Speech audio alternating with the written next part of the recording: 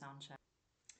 Welcome to the inner dive. I don't know if I'm going to film the whole time, but I thought I'd at least start out with a little of visual and audio. Visual and audio. Woo! We may not be filming the whole time. Have some tea, that'll help us. It is tea. I gave you a look as if it wasn't actually tea and I was giving you a conspiratorial, but it is tea. This is the Inner Dive podcast, and this is a solo dive. And yeah, I did not record in November. We intended to when Emma was in for a visit, and we did record. We did record some things, which may or may not hit the airwaves of the wider public, but yeah, it did not. Yeah, we didn't end up doing an official episode. That's just not the way the visit went. Although it was a wonderful time, had a wonderful 40th birthday and party around that. But yeah, no recording for November. So this is the last solo dive for the year. The next one I'll be recording with Emma. And yeah. Oh, and also the music at the start. All over the place. Even though I made notes, that's not very many notes, but yeah, the music at the start is from Emma, and I'm really distracted on whose eye line I'm holding, and there's no eye line to hold, so yeah, I don't know. I don't know if video's gonna be it for us. I know what I'm gonna do. Okay, y'all. This is unhinged, but I kind of think that it fits, especially because look, this. Well, for the people who could see the video, this vest that I'm wearing was once a coat, and all I've done so far is cut off the arms. I haven't even finished the edges, and also half of the collar is gone because I used this coat to make my fox costume for my 40th birthday party. It's all good, but this is me in all my messy glory. So I think that we're just going to go with the unhinged aspect a little bit, and I'm also on a seat that spins a little, so there's just mayhem in the house right now, and we'll see if we can get through this. So, but to return to the music, the intro song that you heard is a sample from a song of Emma's that she wrote called The Body, the Sound. And that song is not yet fully available in all of its glory to the public. So that's just a little teaser sample that you get. The lyrics are they're transporting. Whenever I hear it, whenever my partner hears it, whenever we hear it, it just, usually we end up crying. So I'm looking forward to when she's ready to release that whole thing. Sorry, I was so distracted by the visual. Yeah, but I'm really happy that she gave me the honor of introducing a little bit of it to you with having it in the introduction. So thank you, Emma, and I look forward to all of you hearing the rest of that song. It's a full journey. It's a Clear Heart channel. And yeah, what else?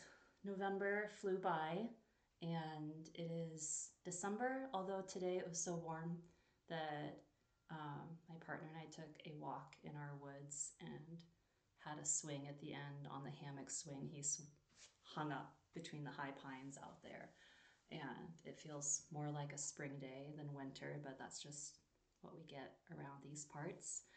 And I have some updates for you, and then I'm gonna go into a topic that I have no idea if anyone else is gonna be even a hint interested in it, but it's been it's been what's on my mind, and also kind of a lifelong thing that's been hanging with me. And I'm just putting some more pieces together of it, and yeah, so we'll get into that a little bit later. Yeah, I need a pause. Okay, I had to write something down that was a note in my phone, so the phone had to serve another purpose besides recording for a second. So, first things. The writing update. So the writing update, last solo episode, I was talking about progress and the history with the novel in progress, the current novel, Three Turns of the River. And the update is that the novel has progressed since then, but at the present moment, it is on pause because of a side mission that's kind of top secret at the moment. So that's all I'll tell you. I will tell you more when the side mission is complete and ready, and then you will know all you want to know about it. That will be after Christmas in the new year. So yeah, there you go. There's good progress on the secret side mission, mostly. Maybe I had some snags yesterday, but snags happen and the water keeps moving around the snags.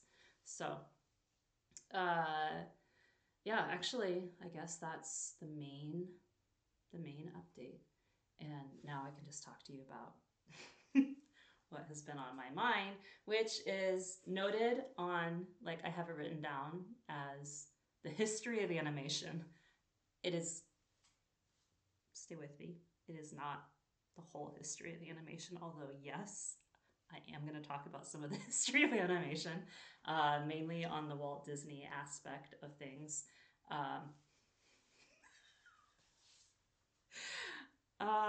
Yeah, no, more about my history with animation, which I think I've gotten into a little bit in, I want to say, the first guest episode with Lauren Wyrick. I think my animation obsession came up. I don't even know whether to call it an obsession anymore. Fixation? Fascination? Let's just get into it. All right, so I have not always wanted to be a writer. For a long time, when I was 8, let's say, if you'd asked me what I wanted to be, I wanted to be an animator for Disney specifically, only Disney. And an animator, not just like work at Disney, work in the parks. I didn't even really like the parks. I actually didn't even really like Mickey Mouse, which is also a funny thing. Like, I had an ideology about the company and what they were making and the worlds they were making, and I had thick, heavy hardcover books about animation and about Disney animation history, and read biographies of Walt Disney. Like, I was fascinated mostly with the movement from a person's brain to their hand drawing like a tiny cartoon mouse to the explosion of this creative empire. And to me, it seemed like a place that put emphasis on imagination. I mean, that was what they were selling in the 90s, right? Is this imagination led and driven art form.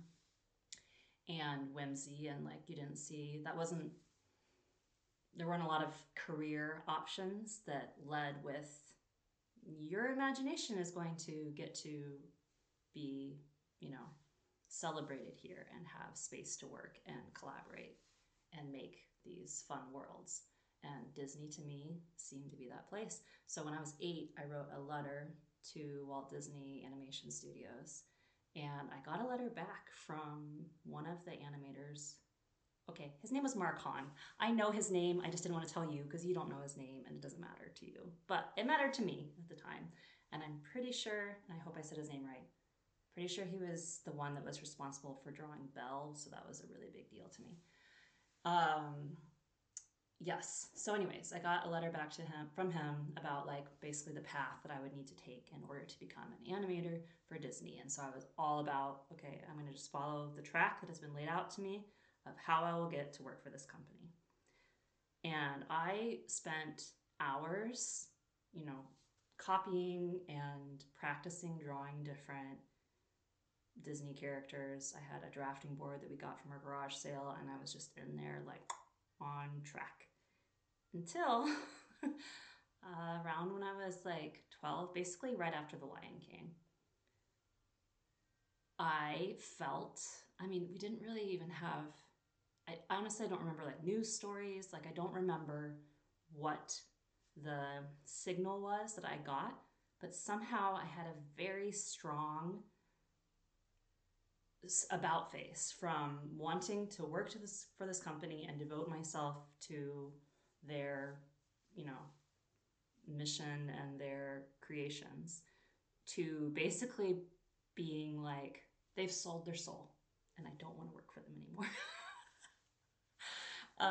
Which I know that that's kind of like a common take now, but at the time it was, 1995, 96. Like, they had just come off a lot of hit animated feature length films, and I was 12 and there wasn't much internet then.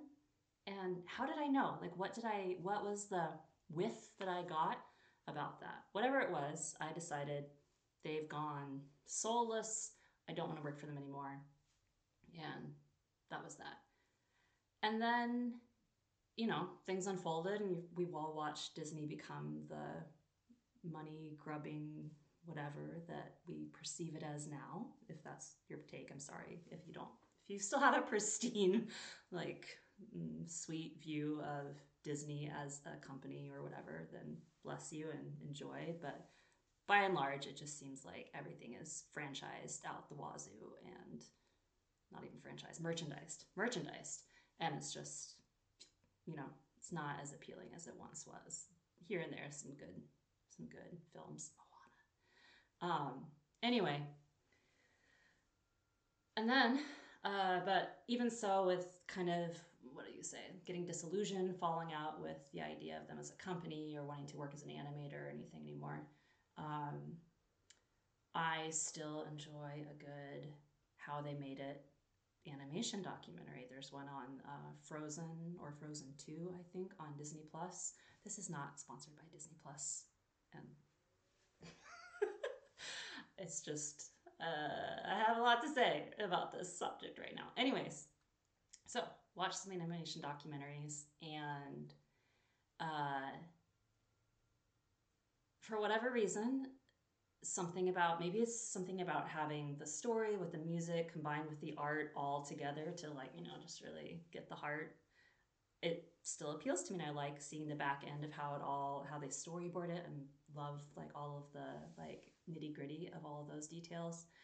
And so last week, while I was painting and working on a project, I put on a documentary about Walt Disney. Just the spark brought me there. And they were talking about, I did watch one about Walt Disney, and that was its own thing. But then I was watching one about like Disney parks, like more like the, Disneyland, Disney World, which, like I said, never had much interest in. I'm like, it just wasn't my cup of tea even as a kid. However, it was interesting watching how they made it, and Walt's original spark for the idea, and then how it changed over time, and then the handover to the different CEOs after he passed, and the whole like Michael Eisner era, which this is when we get into the era where little Esther gets disillusioned.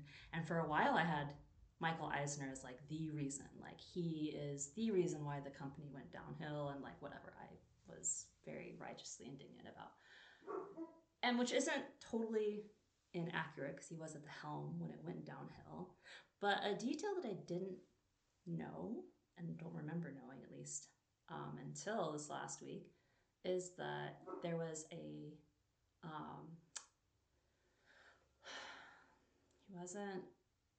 he was like the number 2, I can't remember the exact title, but anyways, his like collaborator and other person at the helm, or one of the other people at the helm, died in a helicopter accident, and the people who were being interviewed in the documentary said, yeah, after that, the whole, feeling around the company really changed. And it really seems like things, I think the quote was, hold on, I did write it down. Everything had to have a purpose and a meaning as opposed to just being delightful, which was a grim change. And the whole company shifted into being more about money and profits and having less about the art and the fun of it. And guess what year that was? The year that little me was like, something stinks over there. It's not the same. So, points for intuition and for knowing when something has veered off the rails into a different direction than I want to go. And also, what do I even want? I mean, there's not really like a takeaway, like, here's the moral of the story. It's more that, as with Disney, so with the publishing industry right now, so with so many things, where it doesn't feel like I'm missing a boat that I want to be on by not joining up with how they're doing things. It feels more like there was a kernel, or like I'll say spark again, that was present with them at one point, or maybe still is in some way, that I don't necessarily need to mine from them, but that I want to hold in my own view as I go forward and as I decide how I want to structure my own creations or put them out into the world. And having basically these displays of what it's like to just become bloated. I was gonna say money grubbing again. What's another phrase where it's just about the bottom line? But basically where you are placing your creative work more on the capitalist scale and trying to make a buck. And you can make a buck, and maybe you need to make a buck, but having creativity bow down to that as the top priority, I think we've all seen what happens. So basically, I feel free. I feel like I've watched these things that I used to want to be accepted by or work for or with. And now my takeaway is, I don't want to go the way they went. I want to go the way I wanted them to go. And I want to build more of that kind of thing in the world for myself, or if I ever have a team or more people working with me, that it's more about how the thing is made than what kind of money it's making. And it's more about people making what they want to make versus making what they think other people want them to make. Because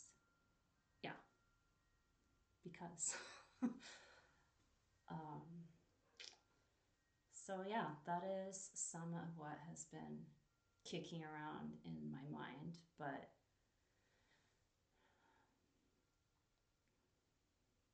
yeah, it is. There's also the watching, like, I don't know, I was reading some articles about the what do you call them? I want to say the brass, but that's like military. Like the top dudes, the executives. I was reading an article with this journalist who was kind of in on the whole debacle after the one man passed away, and then after Michael Eisner was having this whole thing with Jeffrey Katzenberg. Listen to these. I'm saying these names like they're sports teams that you guys know about. Anyway, but it's just so funny that they're working, like they're leading the way on this like whatever $1 billion company that started from a little guy drawing a mouse. Like, just cracks me up how the origins of anything.